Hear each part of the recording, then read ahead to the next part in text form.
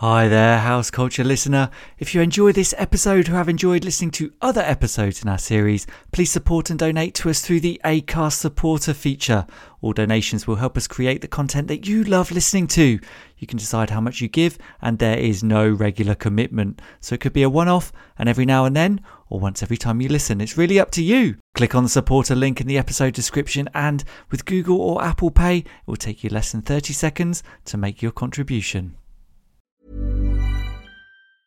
Ever catch yourself eating the same flavorless dinner 3 days in a row? Dreaming of something better? Well, HelloFresh is your guilt-free dream come true, baby. It's me, Keke Palmer. Let's wake up those taste buds with hot, juicy pecan-crusted chicken or garlic butter shrimp scampi. Hello Fresh. Stop dreaming of all the delicious possibilities and dig in at HelloFresh.com. Let's get this dinner party started. Millions of people have lost weight with personalized plans from Noom. Like Evan, who can't stand salads and still lost 50 pounds. Salads generally for most people are the easy button, right? For me, that wasn't an option. I never really was a salad guy. That's just not who I am. But Noom worked for me. Get your personalized plan today at Noom.com. Real Noom user compensated to provide their story. In 4 weeks, the typical Noom user can expect to lose 1 to 2 pounds per week. Individual results may vary. Hi, I'm John Strencher, and you're listening to the House Culture Podcast. House Culture. Hi everyone, welcome to another episode of the House Culture Podcast. I'm your host and managing editor at House Culture, Matt Rouse. As always, thanks for joining us, downloading, streaming, however it is you listen to your podcasts. And for those who are listening for the first time and don't know who we are or what we stand for, we at House Culture are a group, a gang, a collective of house music fans who have come together through their mutual love of the beat to celebrate the spirit of house music. You can follow us day to day on our Instagram feed at HouseCultureNet, but what we do with this podcast is sit down with some of the most iconic characters from the scene for a candid chat to discover how they fell in love with the music and how it shaped their life. In this episode, we chat to John Strencher, who has been for the past 25 years the resident DJ at the legendary Strencher Beach Club, which you can find located right at the end of Las Salinas Beach in Ibiza. This is a guy who, back in the day, turned up in Ibiza with a bunch of records and never really left, making him one of the true guardians of the Balearic spirit. We caught up with him ahead of his gig at London's Spiritland in King's Cross, and in this hour-long chat, we discuss how he first discovered the Strencher Beach Club. The first beach we went to was actually Salinas, and I walked up to Strencher and saw these naked people, really beautiful people, and there was a DJ playing. I thought, wow, this place is amazing. This is really something else. Why he's been so successful as a DJ on the island. If I'm going to go to Ibiza and be a DJ, there's no point in taking the same record box as all the other DJs. So go and do something different. Dare to be different. Every record I played, people were like, oh, I've never heard this before. And what music means to him as a whole. Sometimes we're lost for words, and music will always fill that vacuum. It's the soundtrack of my life. Music covers all my emotions through the hardest times possibly I've ever had in my life. Music has always lifted me. So, slip on those flip-flops, get ready to take a walk on the wild side down a beautiful Balearic beach, guided by the Ibizan icon that is John Strencher. House Culture. Now, John, great to chat to you. Thanks for making the time for us. 25 years you've been a resident DJ of the legendary Strencher Beach Club at Las Salinas Beach in Ibiza. You're really well known for all your eclectic sets, taking in all sorts of different genres and moods. What we want to do is start at the beginning. Where did this diverse taste of music originally come from? Well, first of all, Matt, good to be here. Nice to be here in King's Cross, London. Where did it all start? My gosh, I suppose it's a misspent childhood, really. My sister took me to see Cliff Richard and the Shadows at Cheltenham Odeon when I was 6 years old. And actually, all I remember were these screaming women. I think I saw Hank Williams. Yeah, it was Hank Williams. And I just got a quick glimpse of Cliff Richard, and then I just heard all this screaming. It was like Beatlemania. And that kind of kicked it off for me, I suppose. My sister was 10 years older than me, and she was, so it was sort of early 60s, height of Beatlemania, the Rolling Stones, Jimi Hendrix. So I was kind of introduced to all that music from a very early age. And then, as one does around teenage times, you discover your own music. And for me, that was Bowie, Roxy Music, Mark Bolan, the Velvet Underground, Iggy Pop. And then my sort of reoccurring adolescence progressed into punk rock, New Romantics, and all of the stuff that the 80s gave us musically. And sort of culminating in Live Aid, I suppose, which was the sort of kind of the beginning of the end of that era of groups, I suppose, singer-songwriters. So through all that time, I was always listening to music, failed most of my exams at school. So I tell you, it's like a misspent childhood. And my mother said, grow up, get rid of your records, get a proper job. And when I left school, I went to work in a record shop, much to my parents' disappointment, because they wanted me to join the army or become a lawyer. And the record shop where I worked at was an independent record shop in Cheltenham. And the guy there collected all this really underground German electronic music. So it kind of, stuff like Kraftwerk was like really commercial, but I was listening to Stockhausen and a lot of the ECM jazz and Klaus Schulze, and so that had a massive influence on me. Yeah. And that's where the variety of music came in, I suppose, Yeah, I think there's a real clear through line as well to acid house and that house era and the beginning of that from kind of punk rock and that kind of thing. There's very famous stories about the Hacienda, about everyone being at that Sex Pistols gig and Factory Records and all those guys starting there, and a lot of content out there of famous people saying that punk rock really kind of inspired them to kind of pick up and do their own thing, a DIY spirit, not necessarily about the music, but just about that DIY spirit of yes. Yeah, I guess there's quite an interesting comparison with that, because a lot of that, the early acid house and house records that were coming out they got into the charts eventually. A lot of the big hits, say in the early 90s, late 80s, early 90s, would get into the charts. But it was the people who got them there, not necessarily the record companies promoting the music, and that was very interesting at the time. Yeah, I mean, a lot of that stuff didn't really necessarily get played on Radio 1, which was the biggest station at the time. Yep. I think, is it Gary Davis was the first person to play 808 State Pacific on Gary Radio Davis. 1? Exactly. He comes to the beach. I couldn't believe it. I couldn't resist going, ooh, Gary Davis, because that was his radio plug, wasn't it? Brilliant. So at what point was it that you kind of segued into or discovered house music, or that early kind of the repetitive beats that have become your life? Yeah, I guess straight after Live Aid, it was late 80s, and I was living in London at the time. I was actually a photographer, so I always wanted to be in the music business, but I couldn't sing, I could dance, but I couldn't sing and I couldn't play an instrument. So yeah, it was the late 80s, and I was a photographer. And I was doing pictures of the Stones and Bowie and people like that, and taking pictures at concerts. But one day, I actually bought a flat in London the day the stock market crashed. My car broke down, and I got back to my flat, and all my possessions had been stolen. I'd been burgled. They took everything but my record collection. So I was sitting there in my flat late at night, not knowing whether to laugh or cry. And on top of that, I hadn't insured the flat before I moved in, and the insurance for my cameras had just run out. So I was literally screwed. And it was like, oh my God, what am I going to do? So right at almost bang on 12 o'clock, a mate of mine rang me up from my hometown, Cheltenham, in Gloucestershire. And he said, hey, Johnny, I've just opened up this small wine bar called the Café Tabac. and it's got a little basement in it.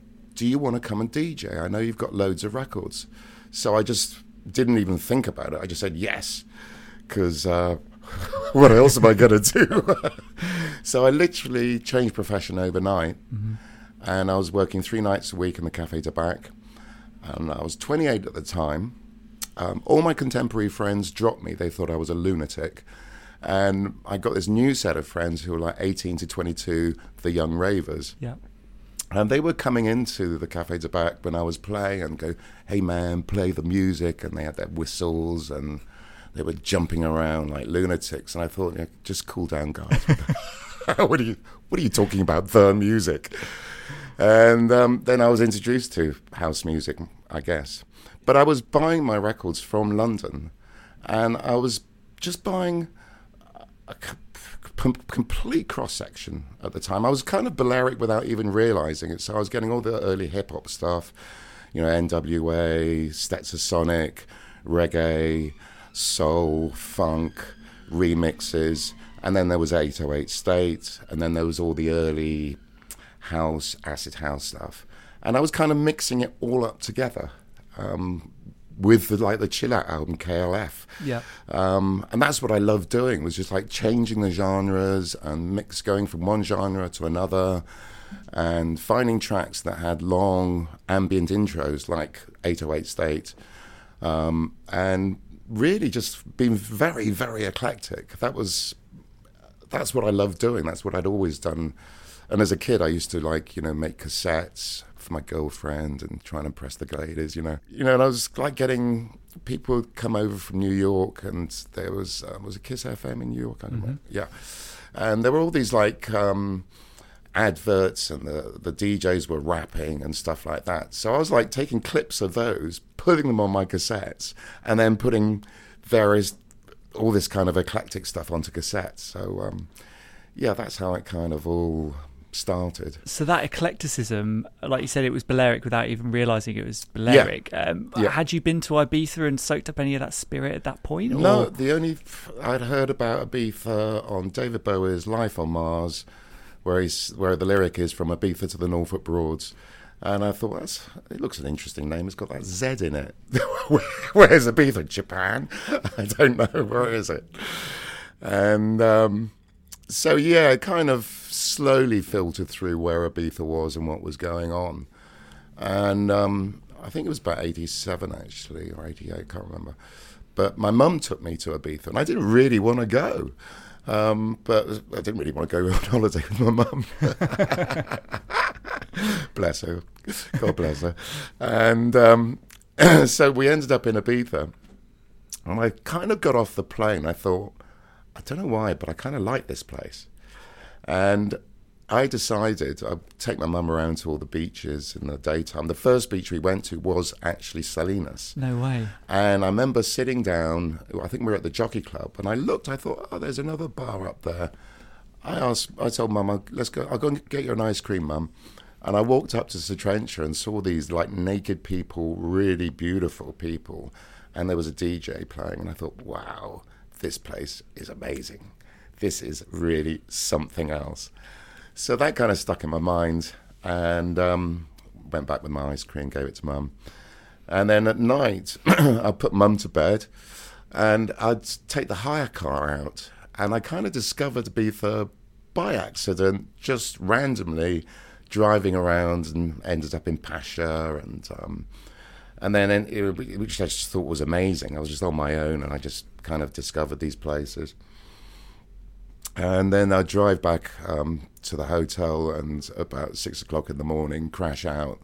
And then my mum would wake me up at 7:30, and I was like, oh, Mum, I didn't sleep very well last night. Oh, dear. Okay, let's go to the beach. And this went on all week. So by the end of it, I was a complete wreck. And my mother hadn't quite caught on what was going on. So, yeah, that's how I discovered Ibiza. perhaps not the coolest story you'd ever heard by going to Ibiza with your mum, but Well, I think that's how it all starts for everyone. The first time certainly I went to Ibiza it's was... like, who wants to be too cool anyway? Exactly. So, what was the? Obviously, you went and experienced the strengths of before you were even a resident there, and that kind of inspired you, I suppose. If you had this great record collection that you'd already been adding to, a real eclectic spirit. Was there a point where you thought, okay, this is the life for me, I'm going to bring my records back here and this is it? Or how did that kind of come about? Not exactly. I really enjoyed the holiday. I went back to London and I met a friend called Olivier, and he had been in Ibiza for years and years and years. And we got on really well. Brazilian guy, loved music, just loves music. So we'd be hanging out, just listening to music and stuff, and discovering a lot of Brazilian stuff through him. And he had 2 parties in Ibiza, private parties, up in the mountains in the north, in Cantalaias. Terry Thomas, the comedian, his house, which is right up on the top of a hill. And I drove over with a couple of mates in a big coach. So there was like... Drove from the UK? Yeah. So it was a bit like Cliff Richard's summer holiday. It wasn't a double-decker. It was a big blue... Cliff Richard's still inspiring. Well, not really, but he seems to have sort of come into my life somehow. Yeah. Actually, he's not too bad, Cliff. And he's still going. He's still alive, so you can't take that away from him. And we ended up on the island in this big bus, and we did a couple of these 2 parties, or 3 parties actually, and they were a success. They were fun. And then there was nothing. There was no work. And my friends, we were driving around in this coach. We couldn't park that many places. We kept on getting moved on by the police. On top of it was an English bus, and the funniest thing is actually it looked identical to the local buses at the time. So we were driving along, and there was like all these school kids waiting at the bus stop, waiting to get on, and they just looked at us in horror because it looked like the bus was empty, and because the steering wheel's on the other side, they thought there's no bus driver. So we got this reputation in Ibiza for having the phantom bus, because it didn't have a driver. So people were actually quite afraid when they saw this bus with no driver zooming down the road. And anyway, after a few weeks, my friends decided to leave the island because there was no work, and they were a bit fed up. And they left. And I had a bit of a mix-up. I hadn't realised they had gone. And I was hitchhiking around the island with just the clothes that I was wearing. And I was down and out, basically, for 2-3 weeks. And it's the beginning of the season. And who wants to know somebody on the island who's down and out? Nobody. So it was quite a hard time. And but I managed to get, I'd always find an apple or something like that, or sit in a cafe, and some of the tourists had left some of their food behind, and I managed to pinch a sandwich, and I'd check out all the cigarette machines because people always left small change at the cigarette machines. So I kind of got by. And I used to sleep in the back of a car because I knew this guy. I knew that it was a Renault estate, and I knew the door didn't lock. Wow. So I used to be able to crash in the back of the car. And it sounds hard, but I got by. But then I was hitchhiking, and this car came along, and it sort of slowed down towards me, and I sort of stepped out in the middle in the road, and then it sped up, and it knocked me back off the road into this. There was a gap in the road, and it was just it went down to quite a sharp hill, going right down into a riverbed. So I was completely knocked out. I had blood everywhere, tooth knocked out, and I was a mess. So I think I was knocked out, and I managed to wake up and crawl back up onto the top of the road, started hitchhiking, and I was really delirious, and it was hot, and I was just delirious. And the first car that stopped that came along stopped and gave me a lift. And the guy in the car was the boss of Sir Trencher. And he took me to the beach. He said, go and clean yourself up. So I went for a swim, got all the blood off me. He gave me some food. I crashed out on the beach. And the next day, the sun was shining. I thought, okay, I'm not too bad, still alive. I'm not going to go back to England, otherwise I'd be a failure. So there was no going back. And the DJ didn't turn up. And the boss then told me that my friends had left all my record collection and the sound system with him at the car park at Salinas, because that's where we were parking the coach. And he had a little house at that time on the side of the car park. So he said, let's go and get your sound system and let's wire it up and you play today. And I was like, are you sure? I don't want the Spanish DJ to come back and shoot me, maybe. It's like, I feel I've been in enough trouble as it is. Are you sure? He said, yes, we'll go and get your record. So we set up the sound system, and I started playing. And I wasn't playing house music, actually. I was playing the Penguin Cafe Orchestra and Brian Eno and some jazz things and a bit of reggae. And it was a different record box, basically. I thought if I'm going to go to Ibiza and be a DJ, there's no point in taking the same record box as all the other DJs. So go and do something different. Dare to be different. You either win or you lose. There's no in-between. There's nothing in the middle. It's like the Roman Emperor, thumbs up or thumbs down. and I was lucky. Every record I played, people were like, oh, what's this? I've never heard this before. What's this? I had an ambient copy of Moby's Go, the ambient version. So I was kind of mixing all these things, and people were like, "Oh, that's interesting." And since, well, here I am 25 years later. I've never looked back, really. Wow. That person who knocked you over and then put you into the manager's car. That's Every crazy, cloud has a silver lining. Absolutely. and even fortuitously, this guy turns up and he's the manager of the bar that you're inspired by originally those years earlier when you're on holiday with your mum. Yep. So it's all kind of made sense. And I used to play every day, 8 hours minimum. I couldn't wait to get up and just start on the beach when there was nobody there and just play the KLF album, Chill Out album and stuff like that. And I literally played as long as I could every day because I loved it so much. Because I thought the next day the police are going to come along and it's all going to be over. So I thought, this could be my last song. Well, I've done one day on the beach, but, this could be my last song. Maybe I won't be playing tomorrow. And what happened to that Spanish DJ? Did he just say, okay, I'm never calling that guy again? He was okay, actually. He was okay with me. He didn't get on with the boss. Okay. So they had a big argument, and it was okay. He was okay with me, yeah. So it all ended up okay, not in tears, and I didn't get shot. Every cloud. So, I mean, you're celebrating, I suppose you're celebrating, if you are, your 25th year there this year? I'm just celebrating. I've got to that age where you just sort of, you wake up in the morning, you think, I'm still alive. Let's take one day at a time.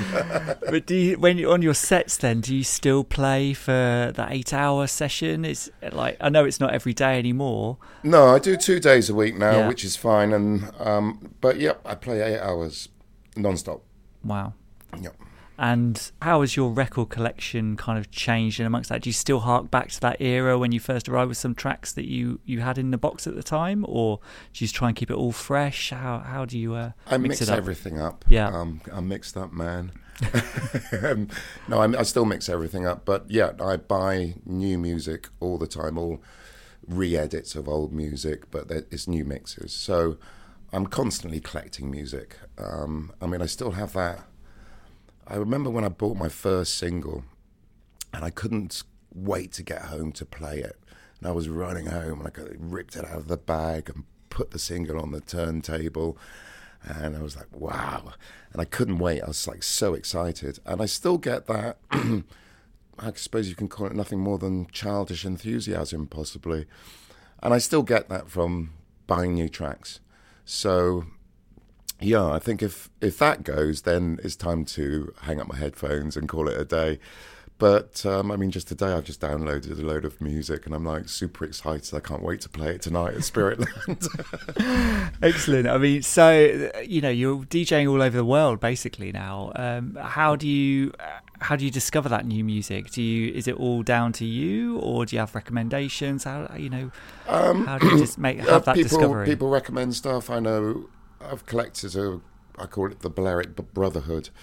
So I've got various friends who love Balearic music. Some are professional DJs, some are just passionate about music. And again, like kids, we kind of do swaps. I'll give you 2 of these for one of those. Yeah. And some friends actually give me quite a lot of music as well. So it's a shared passion, I think. Plus, I buy quite a lot of music from a download off the internet as well. Yeah. So wonderful thing about the internet, you can be looking for a particular track, and then you see all these recommendations, and you go off on a tangent, and you end up buying a load of music where you weren't actually looking for that particular genre, but you ended up buying it. Yeah, so, or you hear a track and it's got a sample in it, you discover the sample where that came from, and then there's 4 or 5 different mixes of it already, and exactly. the rabbit hole you tumble down. Yeah. So there's awful lot on the internet, and these days I miss record shops desperately. I miss just meeting the people in the record shops and the relationship you would get with the shop owner, and spending a Monday morning, Tuesday morning, Wednesday in Soho. There were so many record shops back in the day, in the late 80s, 90s. I can't remember. I mean, there was over 10, 15 record shops. So you could spend 3 or 4 days just buying loads and loads and loads of vinyl. Yeah, and the people you'd spend a day or afternoon or whatever in a couple of different key ones. You'd meet like-minded people, see the flyers, what events are going on. Exactly, it's a real kind of community, face-to-face community that those things had. Whereas now I can just sort of sit in bed and have a cup of coffee, go back to bed and download loads of music from the internet. A lot of it's online now, isn't it? I suppose it's almost faceless in that sense that there are still these communities out there, but it's a lot of it's kind of shifted online, and those recommendations are being made to you kind of electronically.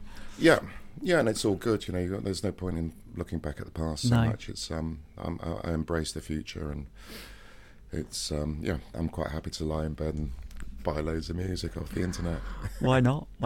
You mentioned the Balearic Brotherhood. How is that? Do you is there any competitiveness there? I know other DJs might be like, I've got this one track, but I'm going to cover the label on it, or if you got it on vinyl, or change the name of it on the MP3 or whatever, so people can't take it off. How are you with that? Are you very sharing, or do you have key ones that you'd like to keep for yourself?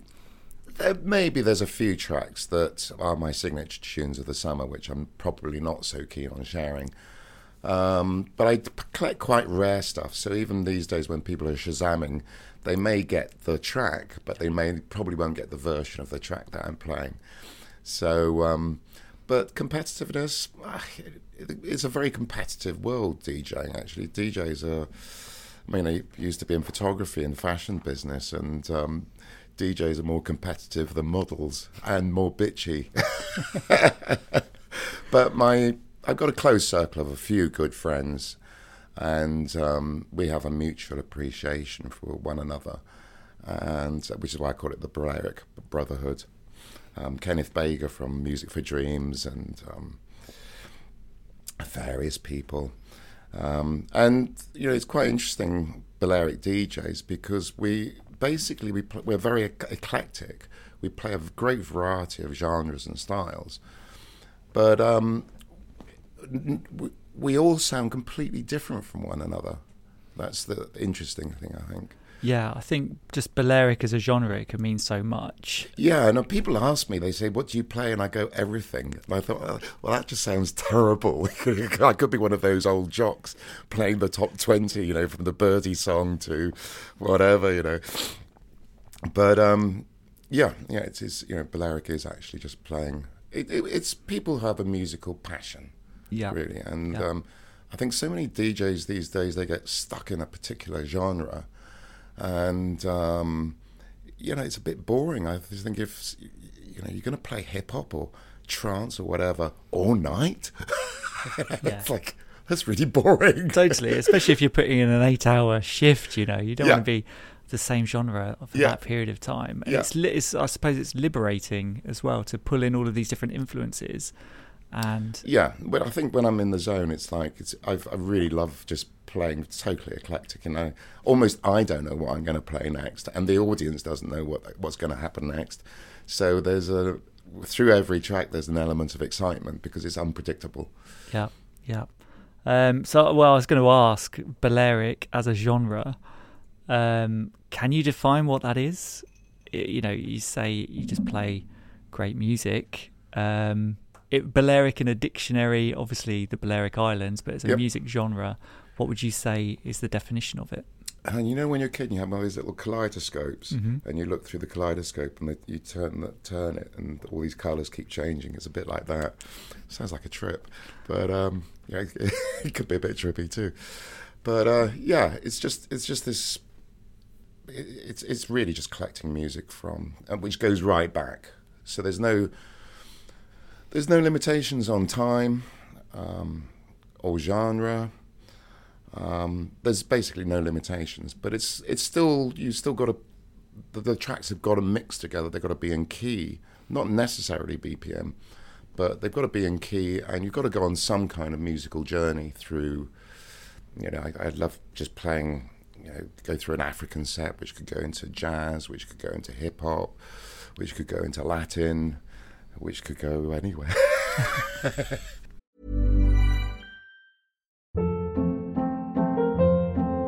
Hold up. What was that? Boring. No flavor. That was as bad as those leftovers you ate all week. Keke Palmer here, and it's time to say hello to something fresh and guilt-free. HelloFresh. Jazz up dinner with pecan-crusted chicken or garlic butter shrimp scampi. Now that's music to my mouth. HelloFresh. Let's get this dinner party started. Discover all the delicious possibilities at HelloFresh.com. Hiring for your small business? If you're not looking for professionals on LinkedIn, you're looking in the wrong place. That's like looking for your car keys in a fish tank. LinkedIn helps you hire professionals you can't find anywhere else, even those who aren't actively searching for a new job but might be open to the perfect role. In a given month, over 70% of LinkedIn users don't even visit other leading job sites. So start looking in the right place. With LinkedIn, you can hire professionals like a professional. Post your free job on linkedin.com/achieve today. Millions of people have lost weight with personalized plans from Noom. Like Evan, who can't stand salads and still lost 50 pounds. Salads generally for most people are the easy button, right? For me, that wasn't an option. I never really was a salad guy. That's just not who I am. But Noom worked for me. Get your personalized plan today at Noom.com. Real Noom user compensated to provide their story. In 4 weeks, the typical Noom user can expect to lose 1 to 2 pounds per week. Individual results may vary. I'm sort of, I really keep an eye on the people I'm playing to. So I think DJs you've got to know, you've got to look around and see who you're playing to. And with my situation on the beach, I'm sort of set back from the beach. And nobody's really looking at me. Everybody's focused on the sea and the sun, and they're chatting with one another. So it's very different from playing in a club. There's no parameters. And I can observe the people rather than them looking at me, which I really like. So when I see maybe an older hippie guy walking past, I think, I've got a remix of the Eagles or something, which is just going to blow his mind, because he'll know the track, but he'll never have heard this remix before. And a lot of there's a lot of remix of older tracks, Marvin Gaye, all sorts of, whether it's Bowie, Marvin Gaye, whatever. It's really nice to observe the people around you. So I can play like a remix of an old track, and the older people may know the track, but they've never heard the version. The kids will know the beat, so they probably don't know the track. So and I find also playing on a beach is that my audience is much wider than sort of the 1830 whatever that go to clubs. My audience is literally people from 6 years old probably to about 80. So you mentioned kind of older tracks being remixed now, do you think that the internet has kind of opened that up? People are kind of looking back, and the opportunities are there now to get those old tracks, maybe get the stems from them, remix them in their own way, and just put them out online, rather than before the barriers to entry, I suppose, was you had to get that pressed up on vinyl, get it into the right people's hands. Whereas now you can just set it free and it finds an audience. Certainly, yeah. I mean, sites like Mixcloud, SoundCloud, there's a hell of a lot of material there with remixes. I hasten to say but the majority of remixes are terrible. So I've had quite a hard job of listening through lots and lots and lots of really crass remixes of old tracks. But then you come across a gem, and it's something that may be even better than the original. I mean, a classic example of that is Lou Reed's Walk on the Wild Side. I must have about 25 different versions. I'm sure I've been playing a different version of Walk on the Wild Side every year. And it surprises me, there's some really wonderful versions which are up there with the original. You can never take away the original. But as I said, it's a lot of the original tracks, you can't actually dance to them. Then you put a bit of a beat to it and you think, wow, I'm dancing to Marvin Gaye, and, it's hands in the air and getting sweaty.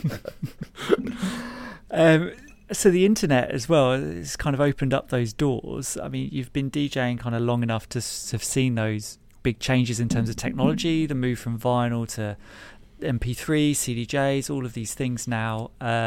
People are turning up to gigs, they don't even need anything that kind of has a platter or spins around.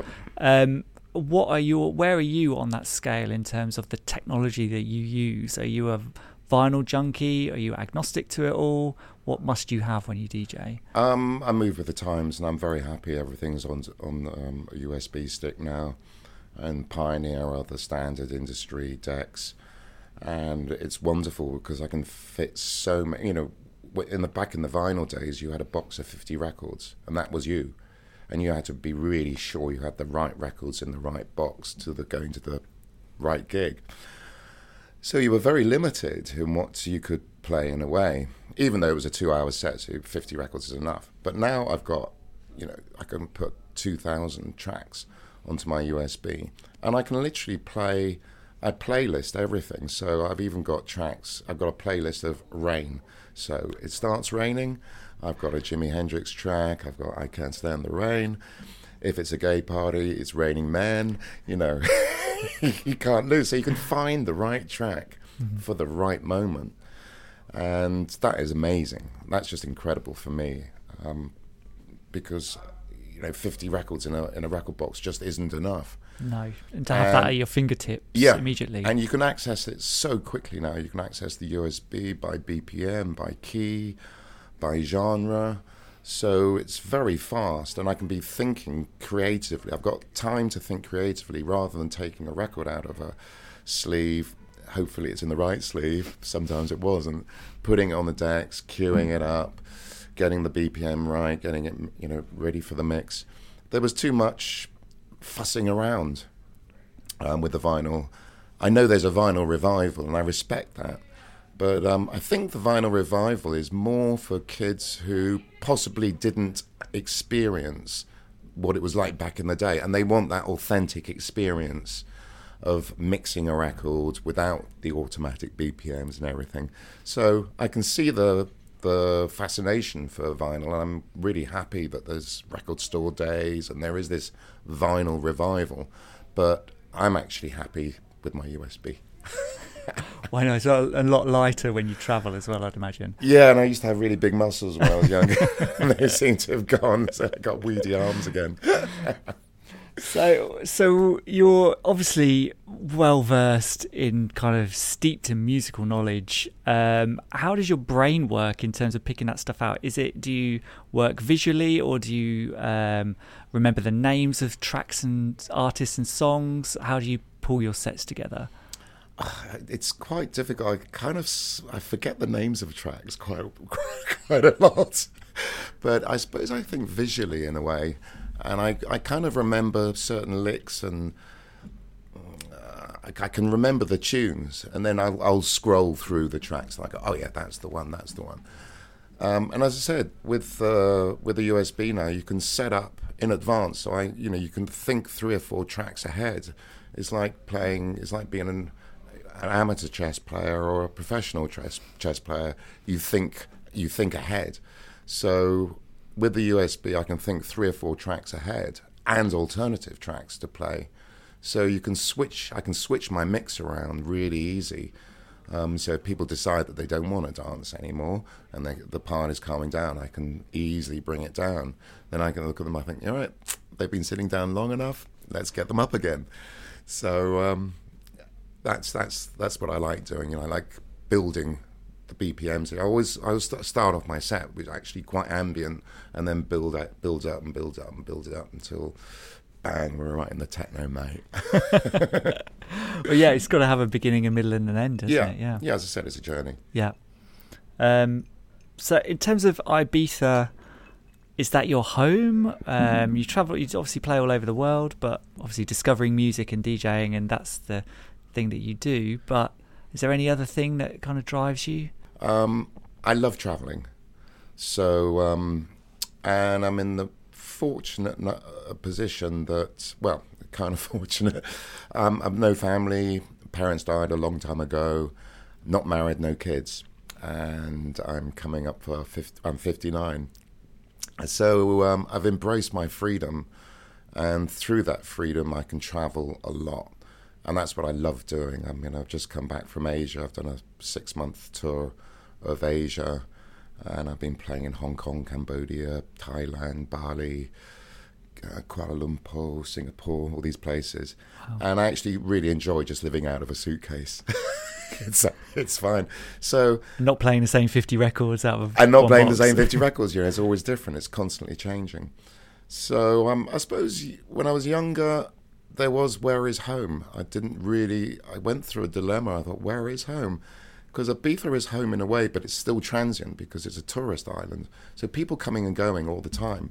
It's, relationship-wise, it's really difficult because you can't hold on to any long-term relationships. It's quite difficult. But, and same with traveling. I'm transient then. But I actually enjoy it. I was always scratching my head and thinking, where's home? Where is home? And I've just sort of come to the conclusion that actually everywhere is home. So the world is wherever I lay my head, that is my home, and I enjoy it. That's what I really enjoy. I love the music and I love traveling. You're certainly in the right job for it then, aren't you? Yeah. And I said, if you've got a family and you're married, then it's difficult. You can't really do that. So I'm lucky in that respect. Yeah. So to talk about Ibiza specifically, recently there have been quite a few changes in terms of laws made and volume and things like that. How has that affected you in any way, and what do you think the future holds in that way? Is it more leaning towards this? There are going to be measures installed in terms of partying? Well, it started last summer by putting sound limiters into all the bars.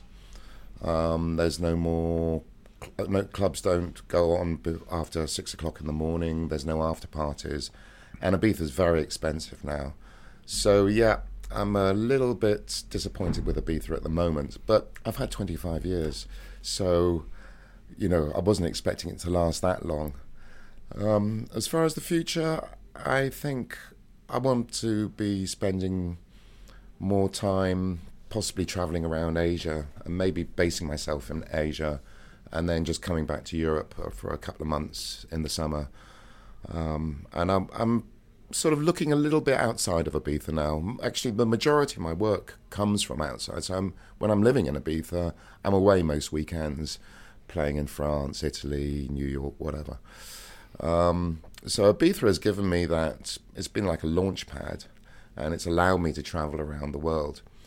As far as playing in Ibiza in the future, I'm going to just see how this summer goes. 25 years is a really good innings. And I don't want to be the old guy on the islands going, oh, the old days, they were so good. You weren't here in the old days, you missed it. Because the funny thing is, when I first went to Ibiza, a hippie came up to me and said, hey man, you should have been here 5 years ago, you missed it. So I don't want to be that guy. I just don't want to be the old guy complaining. And playing in Asia to a new audience who don't necessarily know who I am has been a great kind of new beginning for me, and I'm up for that challenge before I end up in a wheelchair. We've talked all about your achievements so far. What has been your greatest achievement? Do you think you've had it? It's yet to come. What are you most proud of? Longevity. I actually, a lot of DJs now, they look at the David Guettas and all the big EDM DJs and they think, oh wow, I want to be playing in a stadium with 50,000 people worshipping me like a god. And I never wanted that. I was really happy to be working at Citroën when I first got the job. I shunned publicity. I didn't want to do all the MTV interviews. I didn't want to do any of the interviews. I wanted people to discover Citroën by chance or by word of mouth, because I always believe that's the strongest. I mean, you can make all the hype in the world and you can have all the journalists behind you, but it's not necessarily real. Also, the problem with being famous, your career's almost limited. Because once you become famous, it's like back in the old days, being in a group. If you had one hit, you're a one-hit wonder. And you had an 18th-month career, you were in fashion for 18 months, and then the trapdoor opens and you're finished. And some other DJ or another group comes along and they're in fashion. So I didn't want that. I didn't want an 18-month career. This is my life. So I've just sort of gone along steadily, collecting more people who are passionate about music. So as long as I can continue to do that, then I'm happy. Yeah, I suppose once you're put inside that box, it's constrictive, isn't it? Yeah, don't put me in a box. Oh, gosh. Just a DJ booth. Yeah, just the DJ booth. But the moment someone says, "Oh, you're a chill out DJ," I said, "No, I'm not. How dare you?" It's like I'll play any genre. So I don't like to be pigeonholed. I don't like to be put in a box. Yeah. What sticks out for you in terms of your best ever gig and your worst ever gig? Oh my gosh. The worst gig, I don't know. The worst gig, gosh. Possibly one of the best gigs. I was playing in, there's been a few. But I was playing in New Zealand and in Christchurch in Hyde Park, open air gig on Waitangi Day, which is New Zealand's Independence Day. It's one of the biggest days of the year. And my promoter had told me that he was in Australia. He was sending me over and he said, "Oh, you're doing the VIP tent on Waitangi Day." I thought, "Oh, great, a couple of hundred people there, VIP tent. That sounds fine to me." But when I turned up at the airport, there were all these posters and it's got my name, like, huge on the poster. And the promoter picks me up and I'm sort of scratching my head and he said, "I thought I was just doing the VIP tent. He said, no, you're the headliner." And I was like, "Oh, really?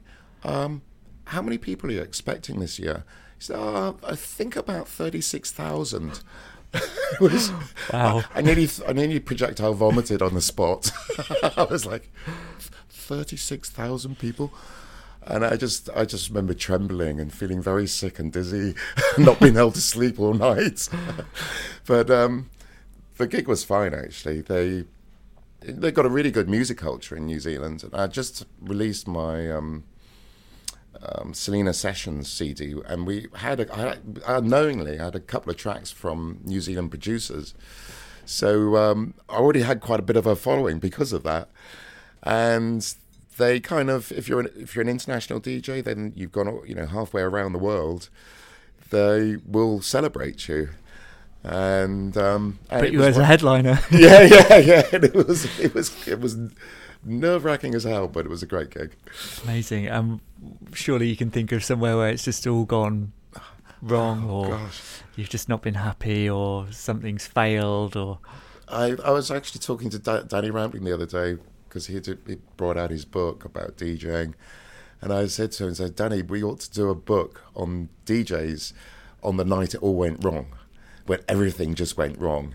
There's quite a few DJs who probably wouldn't admit it, but, everybody has that. It's statistically something's going to go wrong at some point. But I remember playing, I don't know, it was some rave back in the day. I don't know if it was Spiral Tribe or Circus Warp or whatever. It was in a marquee, and I queued up for ages to go on, and it was really belting down the rain. It was great atmosphere. And so I'm just about to go on the decks, and all this water had collected at a point in the marquee. And just when I went on, the marquee split, and just tons of water just chucked down on me. And the turntables started going, and all the speeds changed. And then there was a big bang, and I think my hair stood on end, and I got electrocuted. And that was the end of my set. Great finish. So obviously, besides the Trencher, do you have any other favourite places to play, either in Ibiza or around the world? I really only play in Ibiza at Trencher. I do a few private parties and boat parties, which are great. Those are wonderful, but that's sort of a private thing. Yeah. I'm really happy just playing outdoors anywhere. There's lots of gigs I do, opening of beach clubs and stuff in Italy and Montpellier in France.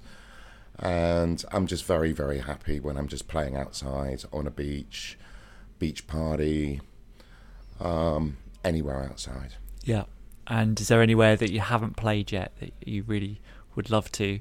Anywhere, you mentioned Asia earlier. Is there anywhere in Asia that you haven't played yet that would be there's really lots. special? Well, the interesting thing about Asia is just opening up. Yeah. It's a long season, so it's a good 6-7 month season really, and there's all these beach clubs just opening up in Asia. It's like a really positive scene, and it's just expanding all the time. So I find it very exciting generally to play in Asia. I'd like to play more in Japan, because I really love Japanese culture, and I love the Japanese people and their art, and they're so polite. So I'm looking forward to possibly playing in Japan in the near future. But anywhere outdoors, I'm happy. So that's what the future holds for you then? Yes, fingers crossed, touch wood. That's my future. Cool. We spoke earlier about we always get our guests to add to what we're trying to build is a perfect playlist on Spotify. We obviously always give you 5 tracks with themes up front, and you've been kind enough to come back to us so we can discuss those. The themes are Catalyst, Floor Filler, Sunsetter, Tearjerker, and The Last Tune. So to kick it off, I suppose the Catalyst, what was the first track that got you into dance music, house music, disco music, whatever, something with repetitive beats? It was Bohannon Start the Dance. Let's Start the Dance. Yeah, I think it was a combination between that and Sugar Hill Gang. I think that those 2 tracks. Rapper's Delight. Yeah. And the Grandmaster Flash and the Furious 5. The Message? No, not Message. No. The one which... White Lines? No. Apache? The Adventures of Grandmaster Oh, Flash. yeah, the one where he cuts up... where everything's cut up. Yeah. And it's got Queen, Another One Bites the Dust in it. Yeah, with Blondie and just all those samples are just incredible. So those 2 tracks really got me going. Yeah. That was in, the late 70s, wasn't it? I think Bohannon was 78, I think. Yeah. So there was all this stuff coming over from New York, and, I used to love Blondie and, the punk scene, that kind of new wave scene. And then there was all this stuff coming from New York, and that just flipped my switch. I thought, wow. And I used to love dancing. I wasn't a DJ then at all. I was making my cassettes and stuff, but those 2 tracks really hit the spot for me. Yeah. It's one of my sample tracks, isn't it, that Bohannon Let's Start the Dance? I've certainly heard numerous licks and vocals all over the shop. It's been sampled as much as James Brown. Yeah. Think, okay, so your Floor Filler, you chose Eric Cupper Presents Aurora, Organica, the main mix. Yes. I hadn't actually heard this before, and when you sent it to me, I had a listen, and it blew my mind. It's amazing. Yeah. It's for me, perfect summation of just a Balearic track. It's got some tribal beats in there. It's got some flamenco style guitar. It's driving, uplifting. It's your floor filler. How often do you play that, and how much do you love it? I've been playing that almost in every set for the last year, and I must find a new one. but it's worked every time, and it's like that quality production that you get from, say, a lot of Frankie Knuckles tracks. Didn't Eric Cooper produce a lot of his tracks? Exactly, I think. Yeah. So it's of that kind of warm, melodic house. So after playing the real thumping tunes, which gets everybody dancing, then that track comes in, and it lifts you. It's the sort of track that gives you goosebumps, I think, and you can dance to it, and it's a wonderful track to listen to. So it's just got all the right elements. It's okay. So the Sunsetter, obviously you soundtrack so many sunsets, I imagine. You've chosen the Functuary, Set the Sun Alight, the Ibiza Air Mix. Yes. Yeah, that's been a favourite for particular sunsets, although it's such a difficult question to ask me for one track, because there are so many. And I'm constantly discovering new ones, and I'm mixing like two ambient tracks together as well. But that's, I think, out of all the tracks I've been playing this year, that's a particularly nice one, because it's got the really slow, soft vocal to it, and just that feeling of the sunset. You listen to the track, you close your eyes, and you're at a sunset. Absolutely, yeah. You kind of melt into it. Yeah. For the tearjerker, I mean, this, it's kind of genre agnostic, so it could be house music, could be anything. You've chosen Marvin Gaye, What's Going On? Yes. That is an incredible piece of music. Yes. Why that one in particular? Because it's so relevant. It's still so relevant. I mean, that song was written in the 60s, and it's still what's going on, pollution in the sky, and all the lyrics just sum up to today's problems, and the song was written over 40 years ago. Yeah. So that's just a timeless track that is relevant now as it ever has been. And also another track which has got nothing to do with house music or dance music, but Louis Armstrong's What a Wonderful World. I think, tracks like that, you can't play it. You've got to play it at the right time. If you play it at the right time, then everybody's crying. And I've done that. And I've been weeping myself. I just think, what a wonderful track. And I always remember seeing that on TV. And I think it was a newsreel of the Vietnam War and all these napalm and all this bombing and stuff and people dying. And then that in the background as a juxtaposition. I've got goosebumps just yeah, same here. So tracks like that just nail it, and they're timeless. Timeless is right. And Louis, what a wonderful guy. Made it against all odds when there was racism back in the day. Serious racism, and he rose above it all, as did Marvin Gaye, and produced these wonderful, lyrically and musically beautiful songs. Yeah, like you say, completely timeless. And play them at the right time, and my gosh, you will have people. Yeah, you've got to weeping. It's got to be at the right time, and then the tissues come out. The secret of a good DJ. Okay, and the last tune, so it's the end of the night. Crowd are wanting one more. You've chosen the Reflex revision of David Bowie's Rebel Rebel. The Reflex is, we were talking about edits and new mixes earlier, classic tracks. The Reflex, I think, is a cut above some of the stuff that he's done to like Michael Jackson tracks, and then this one with David Bowie obviously starts off very, very kind of just his voice with a bit of guitar, and then launches into the punchiest riff. So it's not the standard version of Rebel Rebel, it's the version he did live. And it's just got a simple guitar intro, dum da da da dum da da dum, and then his vocals come in like an a cappella. He sings the whole verse, and then the chorus comes in, and it just goes completely bonkers. As a last number, I like that because I play long sets, so everybody's had their dance, bring them down a little bit, then bring them up, and then the last number. So I like to kind of fade out as the last number and play something really ambient, so that people want more. So you kind of, I think if you deliver too much to an audience, then they're satisfied. And so I try to take the beats away right at the end of my set and just go back down to ambient, and then lights come on and people are like, we want more. So I'll start off with Rebel Rebel, ambient intro, and then bang. And I'm a huge David Bowie fan, so I'm slightly biased. Aren't we all, to be honest? It's incredible I've got my loss. David Bowie shoes on today. Brilliant. The boots to match. Yeah.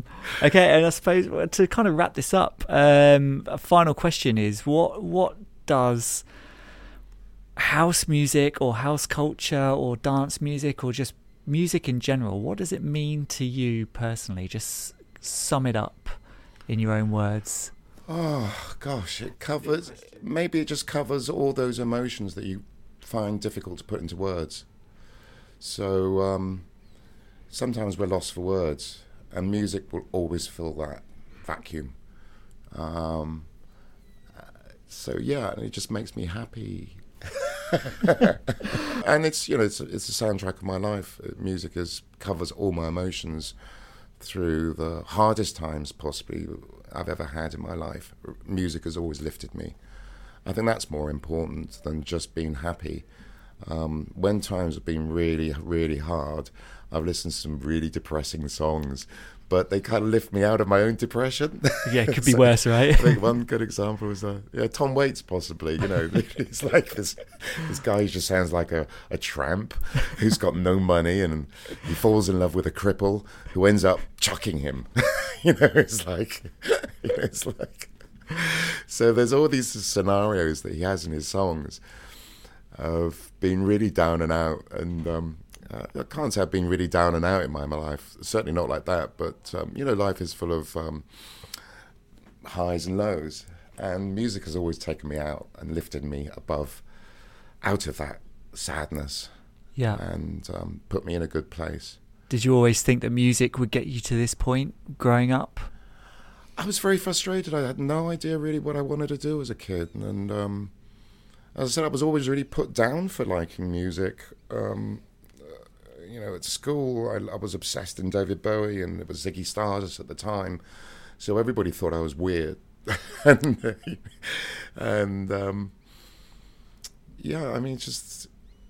has just kept me going. As I said, it's my earliest memory, and I hope it will be my last. Before the lights go out. Before the lights go out. That's, I think that's a perfect way to wrap it up. Great, I've really enjoyed this. Thank you so much. House culture. How amazing was that? What an utter gentleman John is, and it was fantastic to discover how he got started on the White Isle, as well as getting his take on all things Balearic. As always, you can find most of the tracks we discussed in this episode on House Culture's Perfect playlist on Spotify, so make sure you follow that to keep yourself up to date with the selections from all of our lovely podcast interviewees.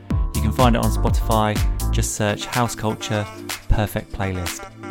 However, shamefully, the amazing Reflex revision of David Bowie's Rebel Rebel that we discussed as John's last tune is not available on Spotify. So make sure you try and seek that out wherever you can. You will not be disappointed. Also, make sure you subscribe to us so you never miss out on future House Culture podcast releases. Please love, like, tweet, share, tell your friends, leave us a review. Could get you a shout out on a future episode. So be nice. And why don't you come follow us and keep abreast of all things House Culture by hitting up our Instagram feed at HouseCultureNet, or by following the hashtag TrueHouseCulture. And finally, you can reach out to me, Matt Rouse, directly on Instagram at DJ Matt Rouse. Thanks for listening. See you next time. House culture.